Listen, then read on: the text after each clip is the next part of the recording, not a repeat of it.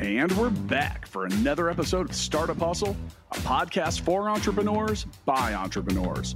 If you want to start, own, or build a business, then you're in the right place. We bring you the real truth about what it's like to take something from concept to launch. From growth, innovation, experience, failing, or winning big, we've got you covered. So let's get down to business with another episode of Startup Hustle, brought to you by Fullscale.io.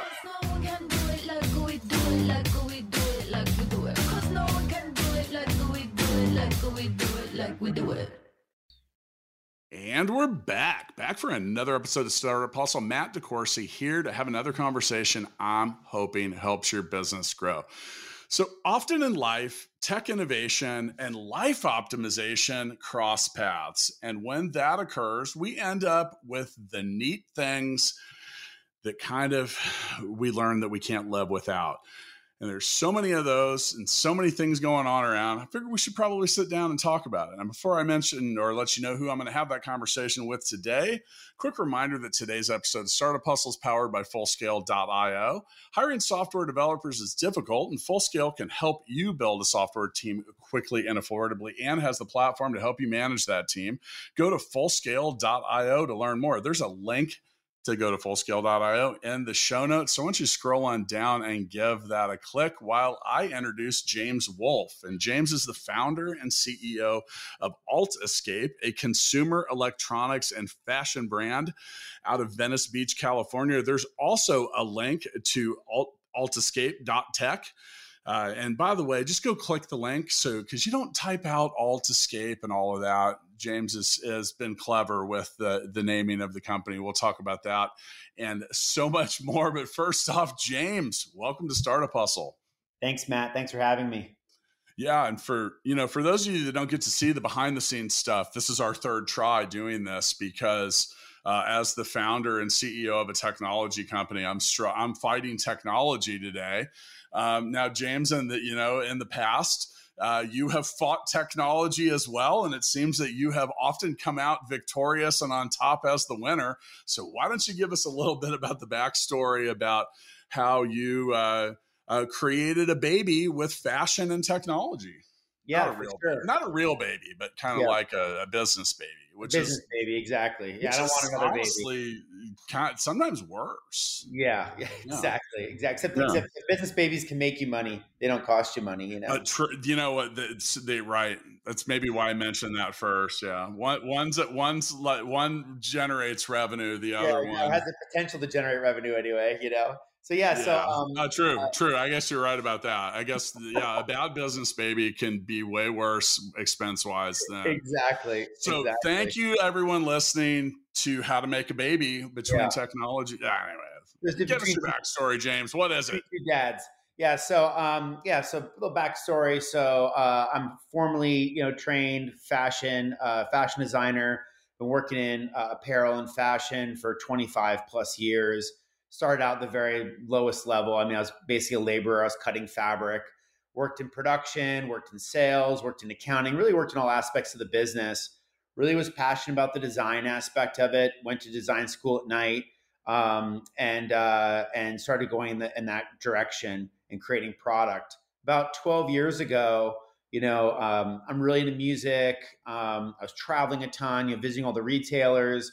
And back then, the big problem was our headphones, we get kind of this rat's nest, tangled mess in our pockets. And it was really annoying, especially traveling and having all these wires everywhere.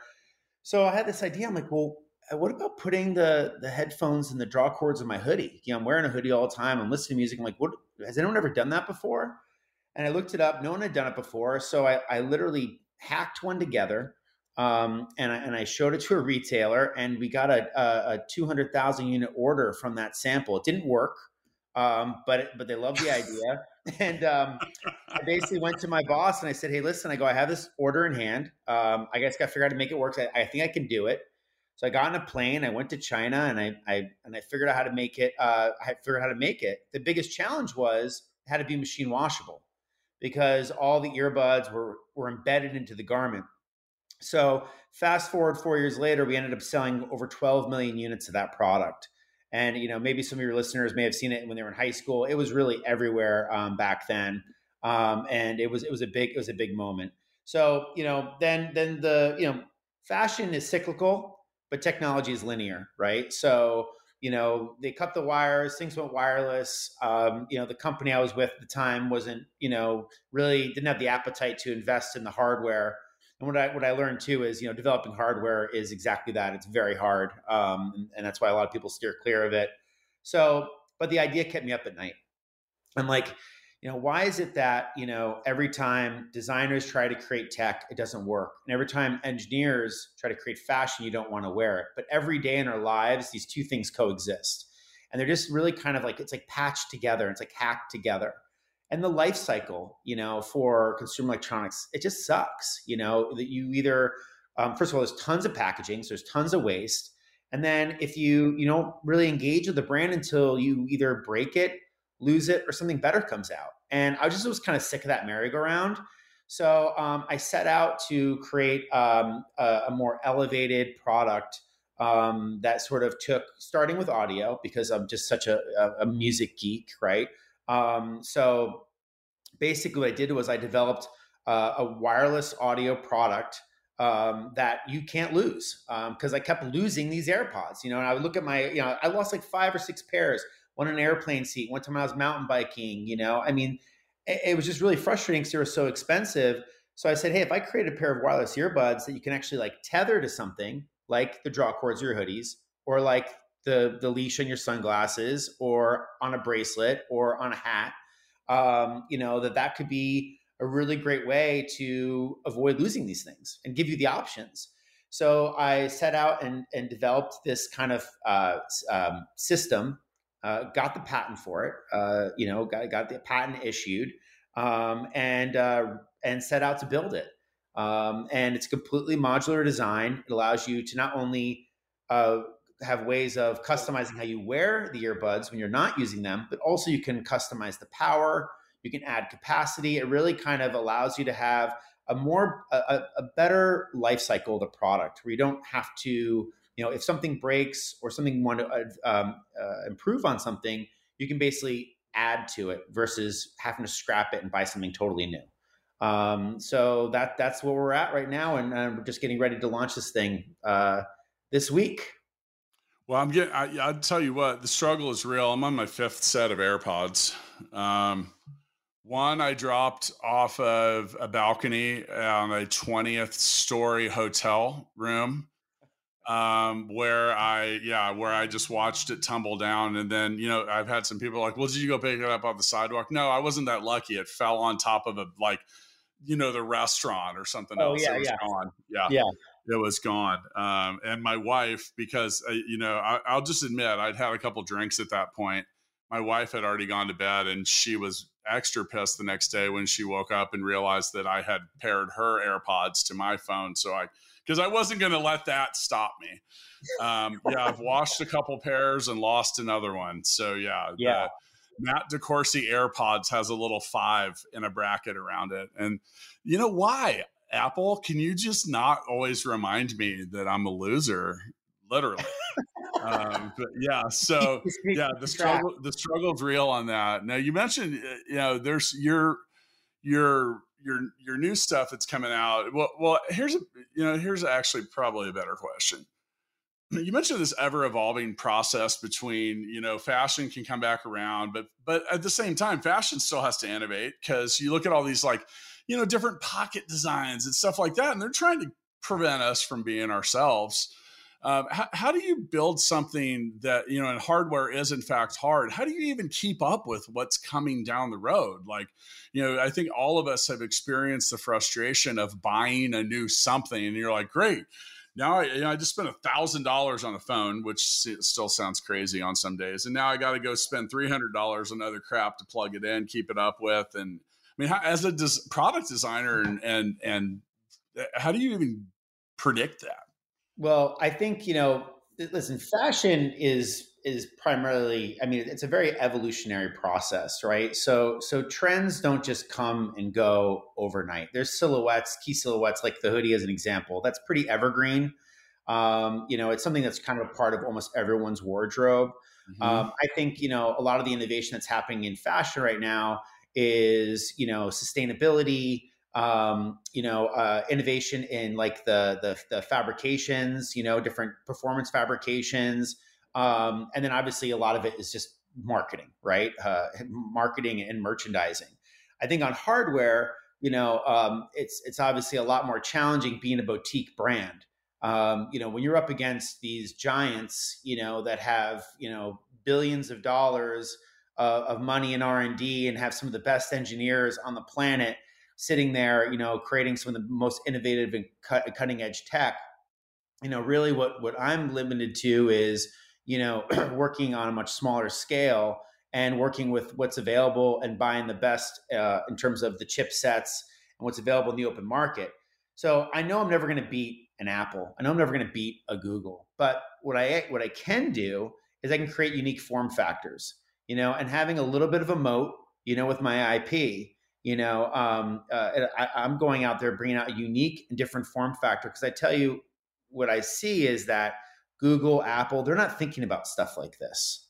They're not thinking about apparel. They're not thinking about these things. They're thinking about the technology, the operating systems, the full vertical integration, and I think that, what I'm setting out to do is by bringing a unique form factor and doing something different in the space and really differentiating, what's happening in the market, because really consumer electronics has turned into a very commoditized business. What's happened there? Check. Can you hear me? Yeah, you paused. Okay. Do you want me to go back? Yeah, go ahead. I got to take a note of it with the timestamp, but yeah. So go back to what Apple isn't thinking about is. Yeah. So what Apple and Google aren't thinking about is they're not thinking about, kind of this, and I would think it's kind of maybe like IoT adjacent, right? Is like, how can these things integrate into apparel and accessories and the things that I know about in my space? And that's just not a priority. Not to mention that, with the experience I had with the initial hoodie idea, I licensed that technology to Under Armour, to Puma, to Old Navy. And I had to figure out ways of kind of merging the two supply chains. Because the thing that's really interesting is that fashion supply chain and hardware supply chain are two different planets. They operate completely differently. In fashion, moving a button, okay, might cost you a few $100s and might cost you a week or two lead time. Okay, like moving a button on a shirt. Moving a button on a pair of earbuds can cost you a year and can cost you hundreds of thousands of dollars. So it's, and even down to the manufacturers, consumer electronics is very, very planned. Capacity is planned. It's very controlled environment in terms of how that is managed. Where on the fashion side, it's very fast, very quick turn, very reactionary. So I had to create a system that was really friendly to kind of merge these two different supply chains together. And knowing that, hey, listen, if you're going to work with a Nike or an Under Armour, you're not going to be able to use your factory to make their hoodies, right? They're going to want to use their factory. So I had to create ways of making it very easy to integrate this type of hardware product into these fashion lines. And I don't think that the Googles and the Apples of the world are that's not on their radar. It's just not on their radar. So I'm hoping that by bringing this kind of unique storytelling and form factors, that we can kind of captivate the consumer. Yeah, that's got to be nerve-wracking, man. That would probably drive me crazy when it comes to like the predicting what can go in there and do all this. And by the way, congratulations on picking one of the hardest startups to get into. You're in the Hall of Fame because you're doing software and hardware, which by the way isn't uncommon on this show. But when you mix in the ever-changing winds and waves of fashion, and think about that, folks. Things go in and out so quickly. Your lead time for that, you get stuck with yesterday's product, and well, I mean, it's at TJ Maxx for 90% off. Which is probably a lot more than you made it. Now, you mentioned being in design school and learning about fashion and doing stuff like that. What are some of the things that the rise into entrepreneurship have taught you about starting a business, and some things that you were maybe surprised that you had to learn that you're like, wow, I never thought I'd have to figure that out, but I did. Yeah. Yeah, the list is so long. Well, first thing I learned was, I raised capital to do this, so I did 2 seed rounds. And the one thing, first of all, I had to learn how to do that. So that was a whole experience. But, the biggest challenge I found was that I realized that I was raising on the two worst categories on the planet, consumer products and hardware. No one wants to touch that stuff. So, over the years, all the pop du jour, things, whether it's, now it's AI, it was crypto. And then before that, there's all these things that are trending that people are all just focusing on raising against. And I was kind of going after something really different where, a lot of investors aren't excited about it because the multiples really aren't there on exit like it is for a lot of SaaS and other types of verticals, So that was a big challenge for me. I think what would differentiate myself maybe from others is that I have so much experience and I have a lot of relationships at the retailer level too. So not only do I know how to manufacture, develop, design, and I have multiple patents. I've done multiple patents in my career. Also being able to make it completely vertical to actually sell it through to a major retailer, and to scale it, and also to have the experience with direct to consumer. So that knowledge, I think, helped me have the ability to do the raise. Otherwise, I think that if you were to go into this a little, and obviously I think I was naive getting into this, to be honest, I didn't realize how the first one I did, like I said, I taped it together. This thing, I had to get an engineering team. I actually had to build an infrastructure to build this stuff because it wasn't ODM, which means that, I don't know if any of your listeners know what that means, but that's essentially when a hardware supplier has products that they make, and people just change the color, the branding on it, and that's the most stuff you see in the market in mobile accessories. That's what it is. I had to create something where I actually developed something kind of from scratch, and that was a heavy lift.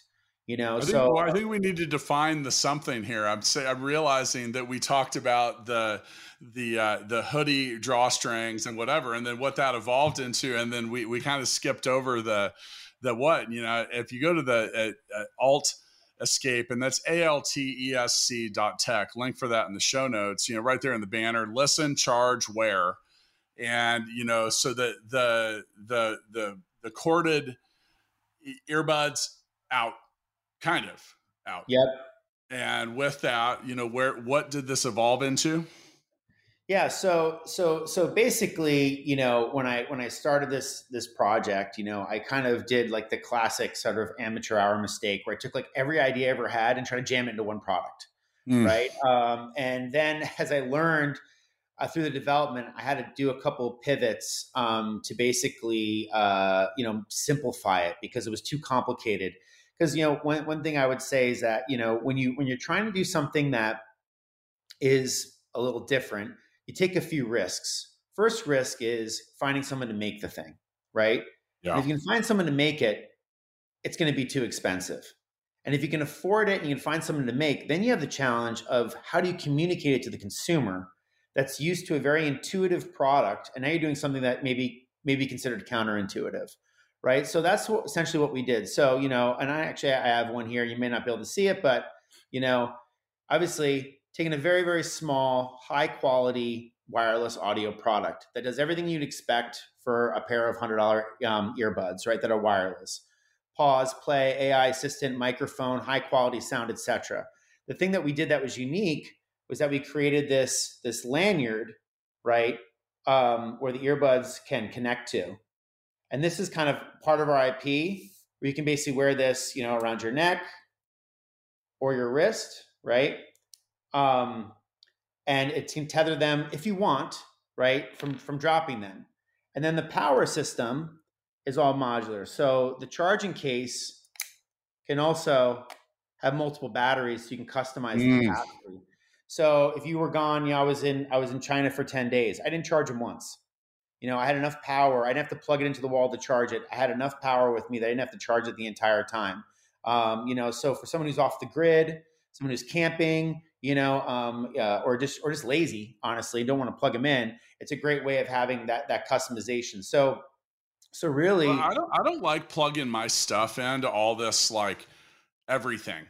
Like I mean, if you think about it, when you plug your phone in or whatever to charge to your laptop or wherever, like that's the same cord, the same device that yep. sends all your vital stuff somewhere. And there's been, a lot of reports and traveler kind of things like, hey, don't just plug your phone into Oh anything yeah, for everywhere. sure. And I've always been a little paranoid about that. And so, I think you're aware I travel to the Philippines 3 or 4 Yep. times a year, which is this excruciatingly long flight and Yep. and travel and everything. And so, I'm always lugging around those power banks are heavy, dude. Yeah, You for know, sure. you're dragging them around and they're awkward. And And you have what you just cords showed and me, yeah, what you just showed me was like a Lego set essentially. yeah, And I know exactly.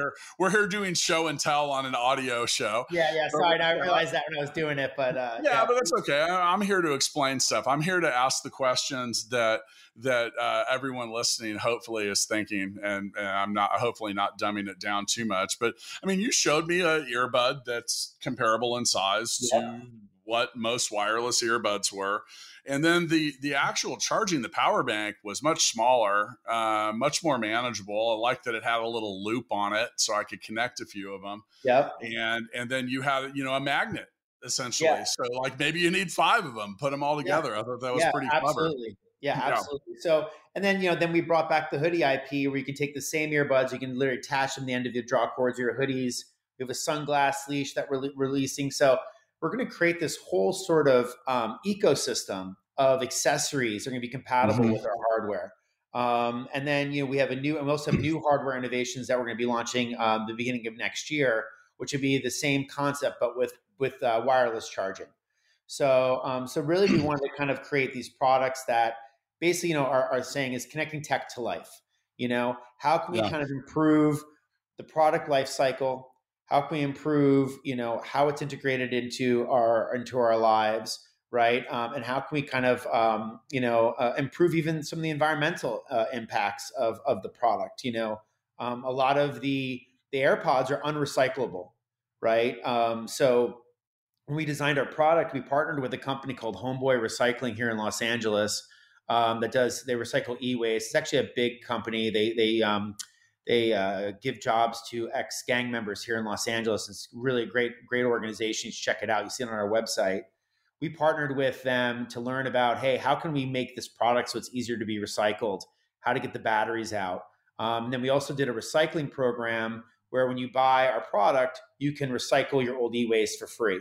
So kind of creating this one in and one out product. So we're just constantly trying to think of ways of like, how can we just make this better? Because honestly, the way it is today, I don't like it. I just there's so much junk out there, Yep. and if you look at the price range of this product category, it goes from like $1,000 to 10. I mean, like, so you're never going to beat on price. That's why I'm focusing on innovation in product, innovation in form factor, and really kind of like creating awareness and storytelling, and trying to solve a problem that we have in our everyday lives. And that's kind of the angle we're going out at, and really focusing on a more boutique strategy versus a mass strategy, which I think also kind of changes, margin structure and all that stuff.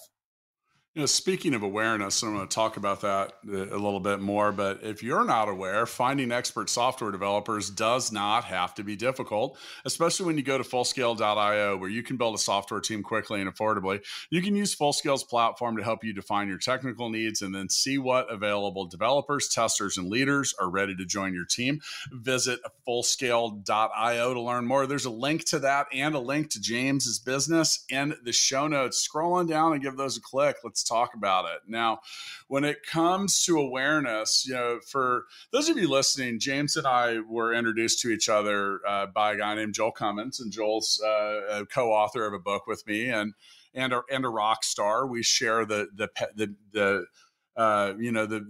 passion for music together. And we did a call several months ago. And I remember one of the notes I had from the call was I had written down customer awareness / education. Folks, if you're listening and you're trying to launch a product, whether it's software or hardware or fashion or any of it, if the world has no clue that it might exist, you've got an uphill climb getting that word out there, because there's all this, think about all the stuff. Oh, I lost my earbuds again. Man, there's always a better lanyard for that. Or man, I'm tired of carrying around these power banks. And then, so the thing is, first of all, you get to be aware that something is even a thing. Then you got to be aware that something is a thing at a moment you're ready to buy the thing. And then you got to have a place to buy it. And the internet solves a lot of that. But, you know, there's like this, just like a gazillion, like I feel like your stuff would sell really well in airports. Yep. How do we get it in there?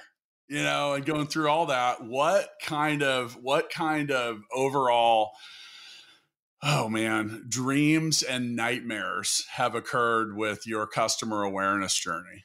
Yeah, well, I'll tell you, I mean, we're just about to embark on that. And I would say, we talked about, you said, hey, what are some of the things, like some of the challenges, right? And we said earlier, there's things that you don't know, and there's things that you don't know. So one of the biggest challenges, and if I were to give advice to anyone who would want to try to do this, something like this, I would say that you really have to be willing to pivot, and you have to really be willing to boil your idea down.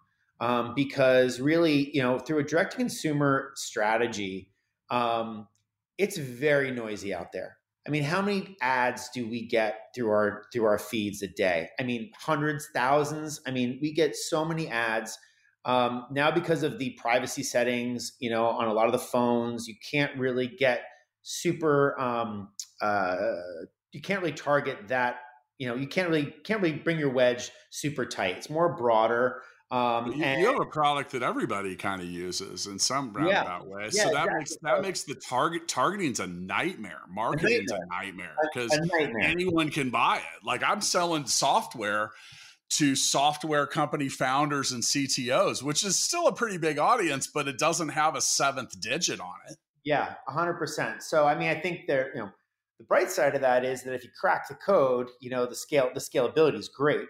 But the question is, how do you cut through the noise? So that was something that we really had to do. So really there was kind of like, it really comes down to the content and the storytelling, which has to be broken down into little bite-sized pieces of information that you hope they draw people in. So our first campaign that we did, was very visceral, very vibrant, really. And that was really kind of designed to bring you in, being like, whoa, what is this? I want to check this out. Then we had to do another suite of content on life use, going for a run, riding the bike, a whole nother category of content.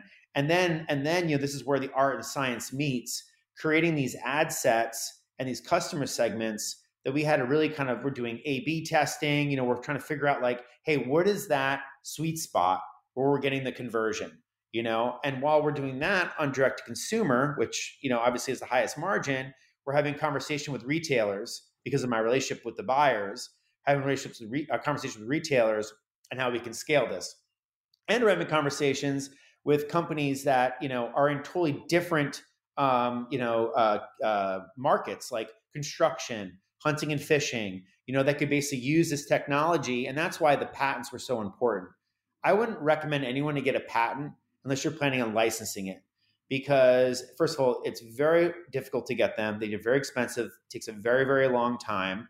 But if you have it to license your technology or license your product, your IP, it's almost critical that you have some sort of moat. And a patent's really the way to do that. So that's let me define moat for people real quick. Once again, that's part of why I'm here. So a moat, if you look at any company, okay, so you can look at Google, which is considered to have a very wide moat, which means there's a lot of distance that a competitor has to travel across to even get to the castle, much less attack it. So products similar to yours without the niche spin on it can actually have no moat in some regards. You mentioned the $10 earbuds. Their only moat is probably about a hairline wide, and that's price, right? And Now with your stuff though, because of a different level of compatibility or stackability or even fashionability, is fashionability a word? I think it is. It is now. But with that, you can create that moat. So at the time, let's go back to the 12 million unit drawstrings. You were the only one that had that. Yeah. But with that, any consumer product or anything like that, anything fashion related, that moat is shrinking. Now, in my book, $1 Million Bedroom, I have a section in it that talks about this. And that's that anytime you're successful with anything, it doesn't matter what product or service it is, once it gets hot, for you, you have sent up a signal flare to the rest of the world that says, do this. I was at a department store yesterday and I was walking through the shoe section and I noticed that there was like 10 different kinds of slides, like for, like flip-flops that all looked like the Yeezy ones that came out like a year and a half ago that were sold out everywhere for years. That's an example of the moat being gone. Did they look exactly like them? No, but you could see where the fashion had influenced it. Yep. So like these are tough things, both with hardware and fashion, because someone else is going to come along and start doing that as well. Have you had an issue with that? Did someone end up making drawstring? Oh yeah. Well, actually our factory at the time, they actually took our IP. Which happens a lot. Yeah, we actually had one of our licensees who we licensed the technology to, their manufacturer actually took our product, removed our logos, found another patent that was similar, did a deal. And we went into litigation. Now we won, we were triumphant. So, I actually have case law on the hoodie IP. So that's a very strong IP. But yeah, no, we had those problems, and those problems come when you're successful. Yeah. They don't come when you're just starting out. No one's going to care. But when it starts becoming successful, that's when you have those risks. And that's why I think it's so important to really establish yourself, across, retail, just the market in general, and really kind of establish yourself as the original, and then to keep innovating and to keep evolving. Not only our relationships with retailers, it's also with some of the biggest brands in the world, so eventually, as we show proof of concept here, we want to scale and to do some of those partnerships, and really kind of keeping ourselves in that position as the original of this concept, but yeah, those are all risks that you take, and you can't let them keep you from doing it, because you'll never do anything, honestly. I mean, like, fashion is very influenced by itself. And I think that, if you're a slide manufacturer, which is all done with injection molding, right? You see a hot silhouette, like Skechers does this all the time, right? You basically just come up with your version of that silhouette, that shape, and you make a new mold, and then you're in the business, and you're just chasing, you're drafting, and it's legal to do that, it's not, I don't think it's something I would personally be proud of, but if you're making hundreds of millions of dollars, you get over it real quick, So I think that's a very common part of the space. I would say this, from my experience of this product, it's going to be very hard for a fashion company to do what I'm doing, because they're just not wired that way. No pun intended. They're just not meant. They just don't work that way. They don't understand this business. They don't want to make the investment. They're not there. Now, a tech company could do it, but they don't understand the fashion supply chain. So I'm not saying it's impossible, but there's a reason why it hasn't been done. And that was something that I found was really a core part of the issue, is that these two different, verticals are just on different planets. They like to say imitation is the greatest form of flattery. I know a lot of entrepreneurs that would not call it flattery. Just because, like you said, you get these hot ideas and these things that are going on, and intellectual property control is a real bear. And I think we had talked about that when we did our original call, and I asked if you had any issues with that, because, man, James, at this point, I swear I've talked to what feels like dozens of people that manufacture something. Next thing you know, that same place in China or Bangladesh or wherever it's making it is making it for all the competitors too, with a very slight iteration, you're sitting there going, what? And that's I think that's where I may have confessed. I'm like, you're braver than I am to deal with all that, because I don't think I would have probably got on a plane and started fighting people, and I'd probably be another reason why right now. Another reason why you don't want to be in Chinese jail. That would be not good. Yeah, true. That's why I say that. I kind of like looked off and I saw like the next 40 years of hard labor, and I was like, you want to be there. I think you're 100% right. And again, that was another reason why it was very hard to raise on this project, because they're like, well, what happens when you get knocked off? Because you don't have recourse, people. That's why it matters, and that's the tough part. And like, did you actually collect any money from the suit that you won? Well, no. Essentially, we didn't collect money, but it was settled. We ended up settling eventually. But what we did do is we got the other IP that the other company licensed or bought from this other inventor that was similar to what we were doing. So now we have that patent as well. So, and it made our IP even stronger. So I think that was probably the big takeaway from that whole situation. I would say this too. Listen, these are all risks, and these are all challenges to have. And I think that kind of comes with the territory where you're kind of embark on a project like this.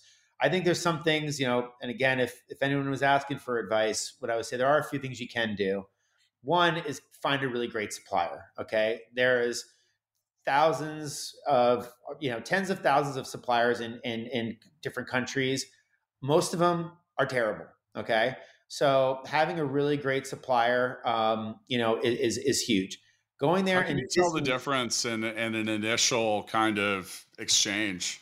So like if you're going on like Alibaba and you're just kind of surfing the web and trying to find a supplier, most of the suppliers, are probably not going to be, trustworthy, so what, partnering with an agent or partnering with someone, in the Western world, that has competency in the space is a really great step, because you're kind of leveraging their relationship with the factories, because they probably have other business with the factories. So they're a little bit more meaningful to the factory. Right. The other thing too is really investing in a strong vendor agreement, both with the agent and with the factory direct, if you can. Sometimes agents don't let you have access to the factory direct, but if they do, having a strong vendor agreement is really important. And that kind of just sort of sets up sort of like, what are some of the expectations? What are the recourse, and how do we kind of resolve some of these problems that could happen in the future? And then the third thing is go visit your factory. Go physically in there, break bread. I just went to China the first time since 2019, pre-pandemic, sat there, had dinner, learned about how the stuff was made. I went through the factory and learned, asked questions and learned. And that was really gave a lot of ideas like, oh, that's why we couldn't do that. Or, oh, this is a great thing that we can do, and have that rapport with the factory. And that really means a lot, because now you're not just a WeChat, now you're actually a human being. You ate dinner with them, you drank with them, like that's what they want, and building that rapport. I think that's what everybody wants on some levels. Like that's why I go to the Philippines 3 or 4 times a year, and so some of that is just to be able to look at the 300 plus people that do so much for our company every day and shake their hand at their place, which Absolutely. Is our place. Sure. But with that, that's that effort. And, I am a godfather to a couple different employees' children at this point, and so much of that, but it's a meaningful thing, and it creates a sense of understanding and trust that I think gets lost in our Zoom culture that has developed over this last 5 years. Because yes, dude, it is way easier for me to do a Zoom with you than it is to travel 9,000 miles. Yeah. But there's just something that's different that happens there. And, for me and the Philippines, it's understanding the culture, understanding the mentality, understanding the pros and cons that our employees see in life. Yep. And we've structured our entire business around that. And, in 2022, we had a 93% employee retention rate. And the year that the Wall Street Journal called the year of the resignation all year. But that's how you do it. And like you mentioned, like you want to find quality relationships. I mean, you can tell me all kinds of shit on the phone, but there's something about having you right in front of me that gives me a much better sense of all of it. I'm not saying it's supernatural, dude. I think that we all kind of get that. Like, Yeah. this feels shady. And also keep in mind, like, what's easier to do? Fake something and then, hey, look, here's our factory. Is that really your factory? Yeah. Yeah. I can find a lot of factory footage in a lot of places and probably show you a lot of stuff. And there's a lot of stuff out there that is legitimately vapor. Yep. So yeah, 100%. check it out. I mean, it's also scary when you're wiring hundreds of thousands of dollars. Oh yeah. Yeah. So, I mean, these are scared when I'm doing that here and I want to build a deck on the back of my house. Yeah. And it's, half of the money or something. Yeah, no, for sure. And I think too, just also for the listeners, like, I went through like 4 or 5 different factories before I landed on my factory. So, I mean, like this project I've been working on this project for 8 years. 8 years of literally burning the midnight oil, building this thing. I burned through lots of factories. I thought I could use the factory's engineering team. That didn't work because they want to push people into ODM. They want to push into something off the shelf that they can just swap a logo on. Once you start going beyond that, it's very, very difficult and very expensive. Again, maybe a little naive, but this is the one thing, I've been doing this a long time. I've sold billions of dollars of product to retail, in my career, created, developed, designed, sold in. What gets me excited is innovation. What gets me excited is doing something different. That's really what keeps me up at night. That's what wakes me up every morning. That's the stuff that I want to do. And, to do that, you got to take risks. And to do that, you have to really, like I said, boil it down and get down to the essence of the idea. And like you said, what problem are you solving? Right? How are you bringing value to somebody? Right?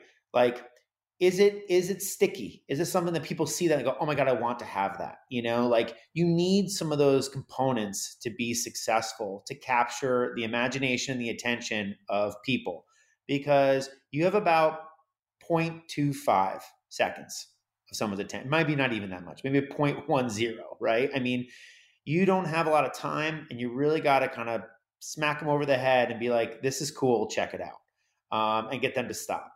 And that's very, very difficult to do. And that's kind of where we're at right now. We're just about to, to launch this brand. And that's been a big, I would say that would be the one thing that I've learned the most, or big learning experience for me, is really been able to like let go of the ego, let go of the big dream idea, and say, for us to make it to the next milestone, which is proof of concept, we got to sell earbuds. So how the hell are we going to do that without compromising our core foundation? How do we do that? And we got to get that done. So that's kind of been that, like I said, the art and the science. If you listen to the show regularly, I love baseball, and you don't get to score until you got to get to first base. You go second, you got to go third, you got to go fourth. That path is different for all of us, kind of like the path to hiring software engineers, testers, and leaders, which Fullscale can certainly help you with. We have the people, the platform, and the processes to help you build and manage a team of experts. Go to Fullscale.io, and all you need to do is answer a couple questions and let our platform match you up with our fully vetted, highly experienced team of software engineers, testers, and leaders. At Fullscale, we specialize in building long-term teams that work only for you. Learn more when you go to Fullscale.io, and you can listen to James' earbuds if you go to Escape. That's ALTESC.tech. There's a link for that in the show notes too.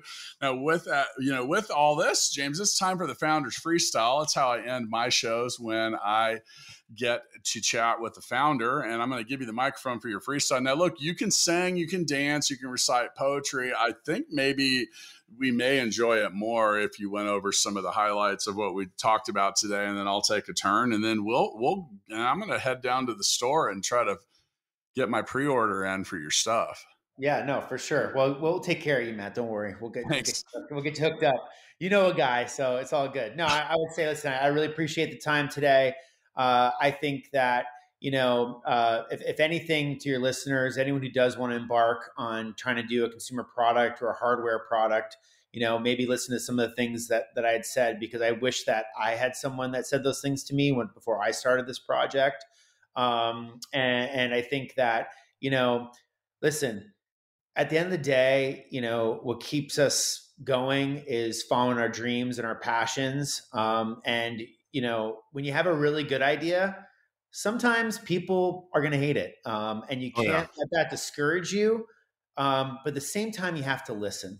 And I think that that's where even the pitch is great, because when you're pitching something, you're hearing everyone wants to hate things. So listen to the haters. Take a step back and see, hey, is there a component of that that's actually credible, that I believe in, and apply it. And it helps you on your next pitch, and it helps you with your product. So I say, don't get discouraged, follow your dreams, but definitely listen. Yeah, when you're doing that listening, listen to the echo. And if you've got a bunch of people, I've talked to a lot of folks, and they've done 10 or 12 pitch meetings with potential investors, and they'll be like, yeah, and they're all saying blah blah blah blah blah, and fuck that. And I'm like, dude, you need to listen, because if they're all saying it, there might be something there. What you need to avoid is the one-off stuff. And I will tell you right now that all of the biggest money makers in the history of me as an entrepreneur, I can look back at someone, if not multiple people, that were like, dude, how are you ever going to make any money doing that? Like, it's a thing. And some people are just wired like that. That's why they're not entrepreneurs, because entrepreneurs don't have this mentality. There's a couple things that, one of the things that you said that I wanted to go back and mention to everyone is, James mentions earlier, he says, he talks a lot about boiling down your idea. And you don't have, if you want to get something to market, you can't add 10 million features to it and keep waiting and waiting and waiting and waiting and waiting and waiting. Sometimes there's only, there's usually just a couple things that make people buy something or find it invaluable. Focus on those things. Focus on what they are. And, I think I've gained a strong appreciation for that as I've gotten older is, like, you can have these really singular products. Like, there's a restaurant here in Kansas City that sells nothing but chicken fingers and French fries. And guess what? They are the best chicken fingers I've ever had in my life. And the fries are okay. Yeah. But with that, but they're killing it. I mean, there is a line outside the door. It's the same idea as a coffee shop. Like, Starbucks is way out of line if they want to start selling fried chicken and making it there in the store. Yep. Sometimes just because they have a market for it, or just because you have an idea something could be good, doesn't mean you need to do it. And really, in the end, the more features and the more bloat you add to whatever it is that you're building, the probability is that you're not going to be world class at 8 different things. And a collection of average stuff equals a very average product, if it even makes it that far. So we're in this highly specified world. We had I think one of the better technology examples was Linktree. We had their CTO on. If you're not familiar with Linktree, that's the link that people put in Instagram and other places that essentially just is a little directory that it goes to. Talk about a simple product. $8 a month. They've got tens of millions of users. It's a $1 billion company now, and just focused on one simple thing. And, I don't want to say simple, because a lot of this stuff appears simple in the beginning. That's the last thing I want to say is it, you alluded to kind of the entrepreneur way of kind of just getting into certain businesses. Be careful about what you're getting yourself into, because you think of all the things that James went through, from manufacturing to timing to funding to, a lot of stuff. And if you haven't traveled around the world, I'll tell you right now that the double XL t-shirt that I'm wearing right now is not a double XL t-shirt in Asia. It's like a 4X, dude. Yeah. I mean, it is and so some of that, and that's where getting your own boots on the ground, touch it, feel it, wear it, try it, rip it, wash it, like a lot of these things and see what happens. Because if you're not careful about this, and this is the world of tangible things, like software platforms now can be updated, a repository sends something up line and boom. Now, like that's one of the harder parts of hardware. And, we're doing a little better with, over the air updates. My car does that. Yep. Gosh, if I had that on the last 3 cars I sold before I bought a Tesla, I might still be driving some of them because they weren't ever up. They eventually something just kind of got goofy in it and got weird, and that can be a real challenge. Selling hardware is hard. Yep. And it's that simple. So, well, James, congratulations in making it into the newly formed Startup Hustle Hall of Fame for most difficult stuff to pull off. I really did try to think about it. I'm like, and that's an exponential scoring system. So you got 3 on that. So great. Yeah, you're the third power, hardware, software, and fashion. All are very daunting to get into. I know you're going to be successful with this. You have seen winning before. Folks, if you're listening, you've lost. Hey, what's cheaper? Going and getting 3 sets of earbuds from James or losing the AirPods that are in your pocket right now? Think of it as like a hedge fund kind of thing. So go down, click that link, and place an order. This stuff's going to be ready to go by the time this episode comes out. James, thank you so much. I appreciate it, and all the best. Yeah, thanks, Matt. I really appreciate the conversation. A lot of fun. Thanks so much. Startup Hustle is brought to you by Fullscale.io, helping you build a software team quickly and affordably. Make sure you reach down and hit that subscribe button, then come find us on Instagram. See you next time.